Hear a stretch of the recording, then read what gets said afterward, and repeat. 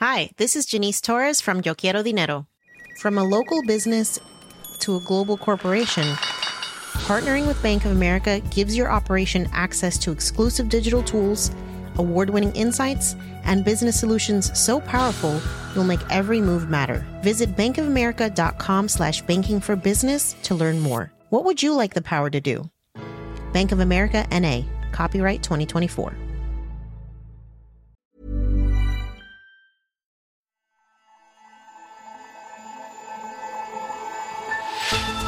Around the world, an estimated 55 million people live with dementia. Yet only a quarter have been formally diagnosed with the condition. How will technological innovation improve diagnostic devices, and what impact could it have on health systems? Hello and welcome to Babbage from The Economist, our weekly podcast on technology and science. I'm Kenneth Cukier, a senior editor at The Economist, and also on today's show. Music has a huge influence on our emotions. The author and neurobiologist, Professor Nina Kraus, explains why. Sound waves are really quite well definable, but our brain then translates them into brain waves. And remarkably, we can look at how the brain processes these different sound ingredients. And challenge yourself with our latest book giveaway. Don't miss out on your chance to win Professor Kraus's new book on sound and cognition.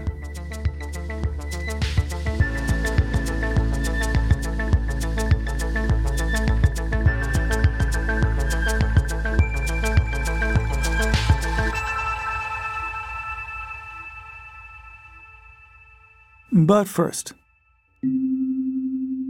dementia is a debilitating range of conditions experienced by an increasing number of people around the world. The syndrome may start as mild cognitive impairment, like forgetfulness or what we might call senior moments. But it progresses and attacks a person's mental agility and eats away at their memory. Eventually, people become incapable of looking after themselves. Some mental decline is a natural part of aging, but too often, clinicians and patients believe that dementia is inevitable. It isn't. And treatments are slowly emerging. Testing for dementia will become increasingly important as populations age, but the diagnosis is just the start. It's estimated that about 55 million people in the world have dementia, of whom probably only a quarter have actually been diagnosed with the condition. Simon Long is an editor at The Economist and regularly writes about dementia. The numbers are wrong because many countries have very little data or no data at all. And it's a condition where diagnosis is difficult and it's a condition that is quite hard to define. How is dementia normally diagnosed? Let's say, how do clinicians test for Alzheimer's disease? Well, Alzheimer's is the commonest cause of dementia, accounting for maybe between 60 and 80% of cases. But it's far from the only one. There are literally dozens. So dementia is normally diagnosed by cognitive tests, by people taking memory tests in the old days on pencil and paper, nowadays more often on a laptop or tablet, by seeing how their brain is working. You then get to the question of what is causing the dementia and so whether anything can be done about that. And for that, normally people are referred to very expensive scans of their brain, PET scans or MRI scans, and sometimes to a lumbar puncture, which is inserting a needle into the spinal column to withdraw cerebrospinal fluid from which they can detect the presence of certain proteins, beta amyloid and tau, which are associated with the development of Alzheimer's. We spoke to Paola Barberino, the chief executive of the charity Alzheimer's Disease International. She told me why the organization's annual report this year is about diagnosis. When I started looking into big data coming from wearables, obviously there are a lot of companies that are gearing up to do diagnosis through new technology. But still, there is a lot of people, as I hear from our community, that are still finding having a diagnosis incredibly difficult and often resort to bogus website, to bogus information on the web. You wouldn't want not to be diagnosed for cancer or for heart disease. So why is this happening to dementia? So these were the drivers that really had us thinking about the report. And then there was more, COVID-19, and now a possible link between cognitive deterioration and dementia. What is the diagnostic tool that you're most excited about? Well, at the moment, there is the possibility of blood biomarkers really coming onto the market. So essentially, you can take the blood of an individual and then discover within that blood sample whether that individual has a biomarker, as a marker for that particular disease. Now, a lot of the biomarkers currently are developed for Alzheimer's disease, for one disease only, but there are more coming up on stream. So hopefully this will become a simpler way to diagnose. You just take a blood sample, you send it to a lab, and then you get a test result. That would be a great way, simpler, less traumatic, and much more accessible. So Simon, how do these blood biomarker tests work? Well, one has been around for quite a long time, and that's a genetic test for a variant of a gene known as the APOE4 gene, which is known to give people a high susceptibility to Alzheimer's. But that's still only susceptibility, not the disease itself. So the new test, which is expected to come within the next year and is very close to final validation, tests for a variant of one of those proteins, the tau protein, and that is apparently extremely accurate in diagnosing Alzheimer's. So I think what doctors are suggesting is that people with symptoms of mild cognitive impairment give a blood sample, and that sample be tested both for the genetic marker, this variant of the APOE4 gene, and for levels of this form of the tau protein. And that would give a very clear indication of Alzheimer's or the risk of Alzheimer's. So are there any innovations to detect patients before they become symptomatic?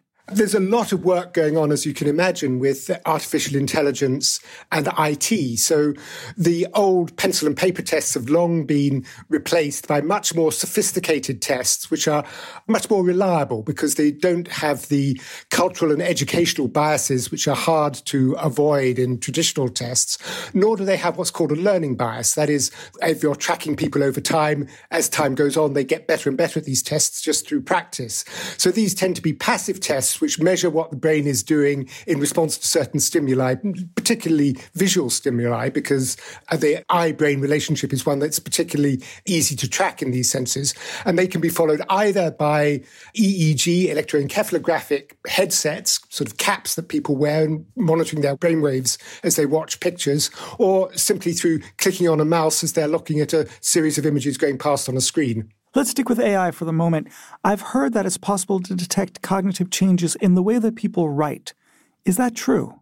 It is indeed. I mean, people have long known that. I mean, for example, people who've examined Ronald Reagan's speeches long before he died say that it is possible to detect in his speech patterns evidence of the Alzheimer's he would go on to develop later.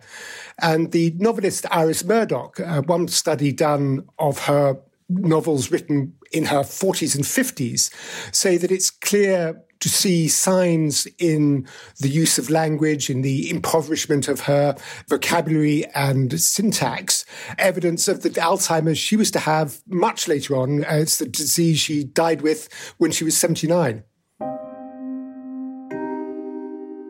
An increase in testing capacity for Alzheimer's is unquestionably important, but some people might not want to know about their forthcoming onset. Paolo Barberino of Alzheimer's Disease International again. This is something that we have worried about for many years, in fact.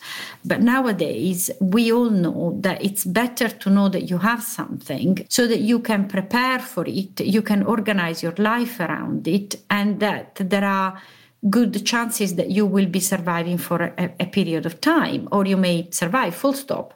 Now, in the case of Alzheimer's and dementia, you could have this for a long, long time. And in many cases, people still perceive it to be a kind of death diagnosis, but that is not necessarily the case. And there will be stages of a disease. There will be things that will happen in your life. And it's so important that yourself and your family and the people around you know what's going on and what can they expect.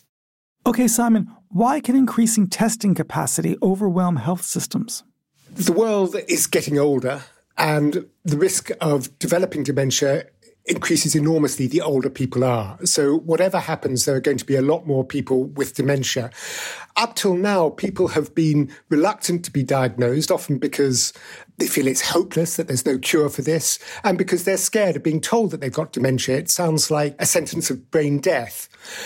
Correspondingly, many doctors, up to a third of physicians in some survey, believe that dementia is just a fact of aging life. It's something that people get. So they have been reluctant to diagnose it. Now, the second of those is certainly changing as more and more knowledge about dementia comes on and is spread through the medical profession. And increasingly, there is hope that there are, if not cures for dementia, at least ways of medically treating it to make it a lot easier to live with. The first drug for Alzheimer's was actually approved earlier this year by America's authorities. There's a lot of controversy about whether that actually works. It's known to have a big effect in reducing beta amyloid, one of those proteins in the brains of patients. What's controversial is whether it actually succeeds in reducing cognitive decline. But many think that other better drugs will appear soon. So there is hope now that, particularly for Alzheimer's, treatments are in the pipeline. Aducanumab is a therapy that works in the early stage of Alzheimer's disease. So in that case in particular, they require a confirmed diagnosis of Alzheimer's at an early stage.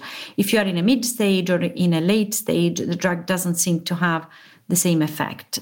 Our support of aducanumab is in the context of the fact that it's fantastic that there is interest in the industry to produce research, innovative therapies for Alzheimer's disease.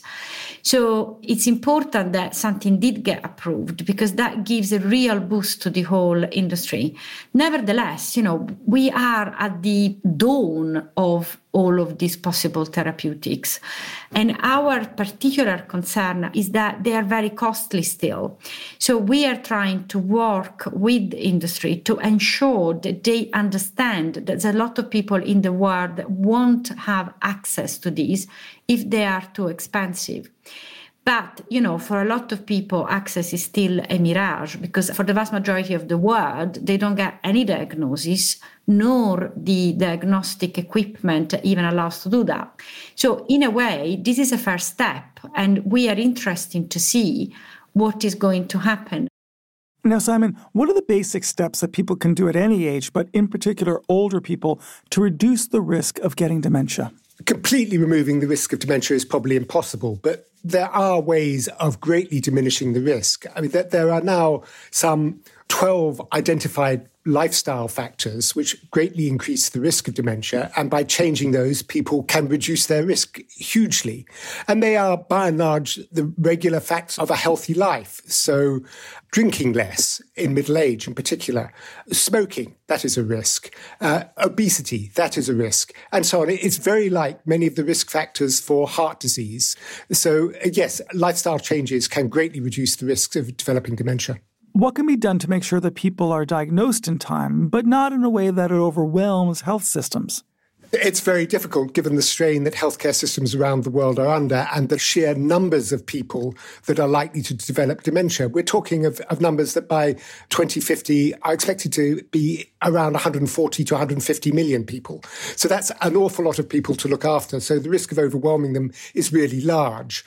What I think a lot of people are hoping is that earlier diagnosis, perhaps even before people have developed the symptoms of mild cognitive impairment, which is the first signs of encroaching dementia, that if those are developed early enough, there are things and drugs becoming available that can treat them, which will make the condition one that can be dealt with much more at home, in the family and in the community than in medical environments.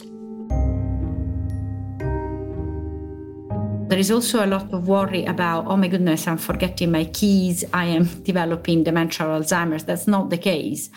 So we have to be very careful not to suggest that people should all run and get a diagnosis. A checkup is important because that could show you early signs that something may not quite be what it should be, and you may have cognitive deterioration.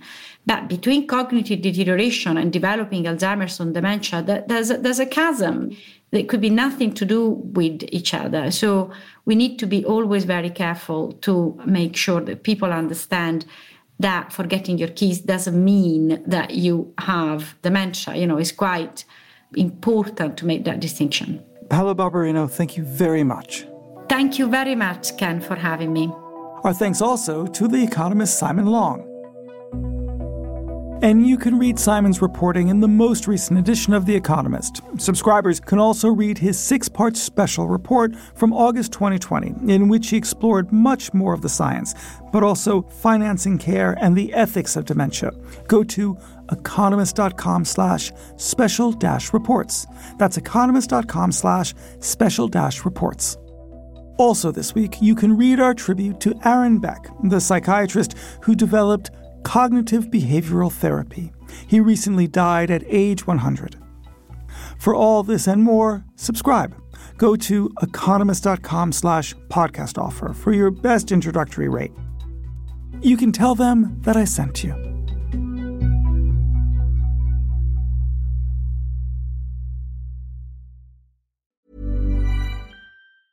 Late bloomers tend to have more curiosity. They tend to have more resilience. There's stories and mythology that this country has woven around Black men. What if everything we've been taught is just all wrong? What's worth more than this fear right now? And that rising after failure is part of the glory of being a human being. Listen to deeply personal, insightful, and thought-provoking stories from the world's leading thinkers and doers. Listen and subscribe to The Unmistakable Creative wherever you get your podcasts.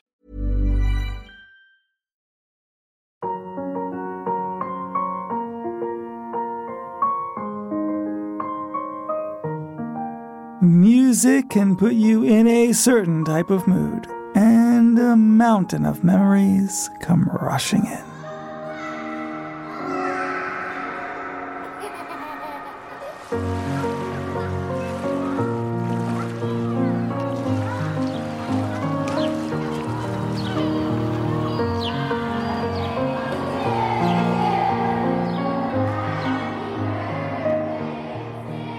This response is how your brain is actually reacting to the sound. The brain waves resemble the sound waves, and everyone's brain waves are different based on their life in sound. But what is the scientific mechanism behind this process? Nina Kraus is a professor of neurobiology at Northwestern University and the author of a new book on the topic.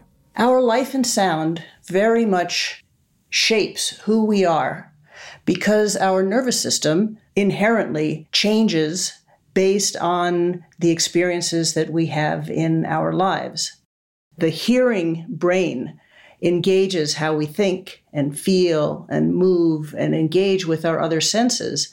And as we do this throughout our lives, our brain changes. It becomes sculpted to the things that we pay attention to.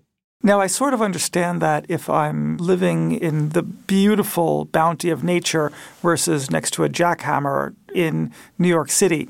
But how would that happen in terms of sound? I think at the root of this are the sonic choices that we make. Do we choose to engage with making music? Do we choose with speaking, learning another language? Language in general, language really is mediated through sound, even when we read it. So living in an enriched linguistic environment is important too. And these are all choices that we make for ourselves and our children and educationally for our society. Now tell me about the thesis of your book and in particular the science behind what you're talking about.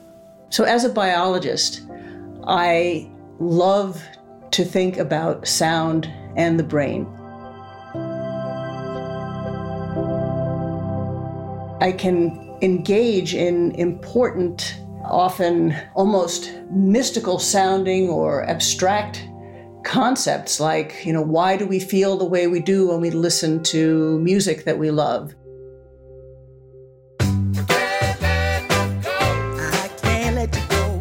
As a biologist, I want to understand how is it that this happens. And, my medium, if you will, is signals. So I look at sound waves. Sound waves are really quite well definable, but our brain then translates them into brain waves.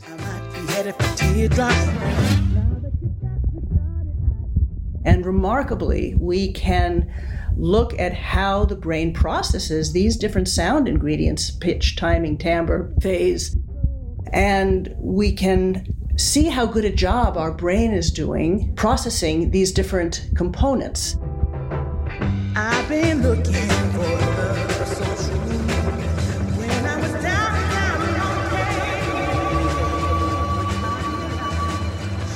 and it turns out that how we spend our lives in sound really affect how sound is processed. And it's interesting, for example, although musicians and bilinguals are both auditory experts, the way in which they process these sound ingredients differs. And if you are raised in a linguistically impoverished environment, there is a neural signature for that too. So we can really look at this in a biological way and try to understand some of these aspects of what makes us us. How is it that you're able to observe what's going on in people's minds when they're listening to different sounds? So one of the chapters in the book is called The Quest, and it is the story of how my lab have been trying to figure out how can we access sound processing in the brain. And we've learned to do this with remarkable precision. As I'm talking to you now, the neurons in your brain that respond to sound are producing electricity. And we can pick up that electricity with scalp electrodes, and we are now able to look at each individual person and get information on how it is that we process particular sound ingredients. This is a very interesting finding, but where do you take it? I really hope that as people, and as as we all understand what is going on in our brains biologically, that we will make choices in our lives that will strengthen our sound mind. I question what those choices might actually be. Some musicians choose the flute and others choose the tuba. Can we really read something into their personalities or behavior because of it? Likewise, you might think that a splendiferous writer listens to the harmonic tones of Bach, but Stephen King, the horror novelist, famously blares heavy metal when he writes. So how do we distinguish between what it means for it to be an auditory landscape that leads to some form of fulfillment versus one that just serves our purposes? Our research and the research of converging evidence indicate that it doesn't matter what instrument you play or what language you learn. What is important is that you have engaged your sound mind, which consists of, scientifically we say, the cognitive, sensory, motor, and reward networks of the brain. We can think of it as how we think, how we feel, how we move, and how we coordinate the information from all of our senses. Now, let's take the popular Christian hymn, Amazing Grace. How could our brains shape the way we interpret this melodic sound? Amazing Grace, if you look at it from a signal standpoint, consists of certain harmonics and elements of timing and phase and loudness. And depending on the individual's life in sound, they will process that sound in their own way. Now, because we have figured out a way of measuring sound processing in the brain with remarkable precision, I can measure sound processing in your brain and see how good a job your brain is doing at processing the harmonics, the phase, the timing. We can play Amazing Grace to a healthy brain and get a response that sounds something like this.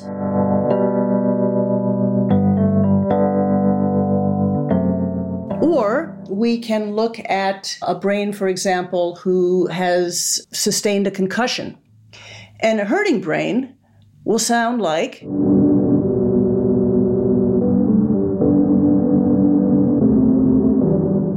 One of the things that we have been looking at is, can sound processing in the brain be a biological index of concussion? Making sense of sound is one of the hardest jobs that we ask our brain to do. So you can imagine that if you get hit in the head, it's going to disrupt this very fine-tuned processing. You spoke about a meaningful sonic world. What does that actually mean? What is a meaningful sonic world?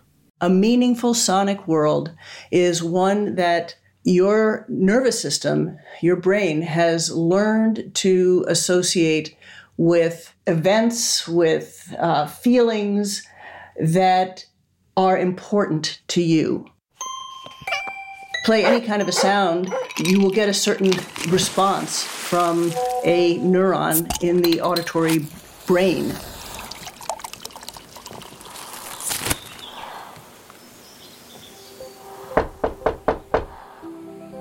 What we do and how we understand sounds actually changes the way our brain responds to them. This is great. Dr. Krauss, thank you very much. Well, thank you.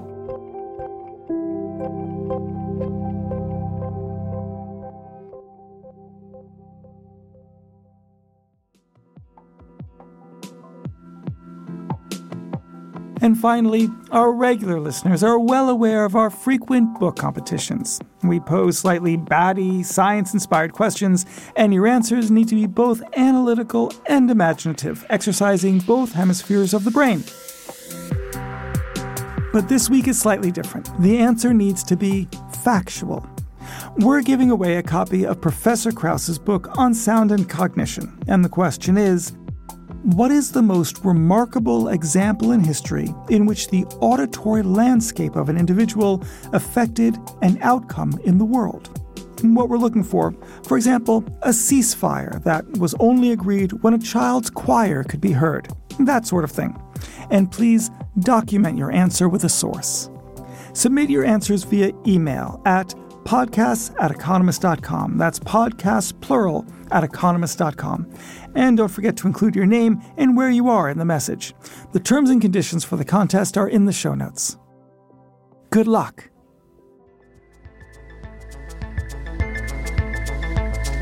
Thank you for listening to Babbage. And while you're with us, please give us a rating on Apple Podcasts or wherever you listen. It's so important.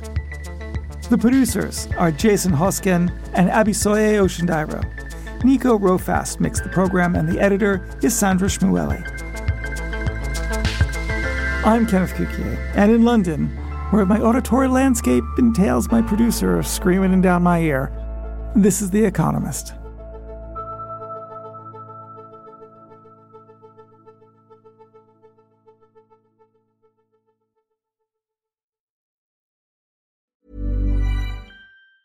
Hi, this is Janice Torres from Yo Quiero Dinero.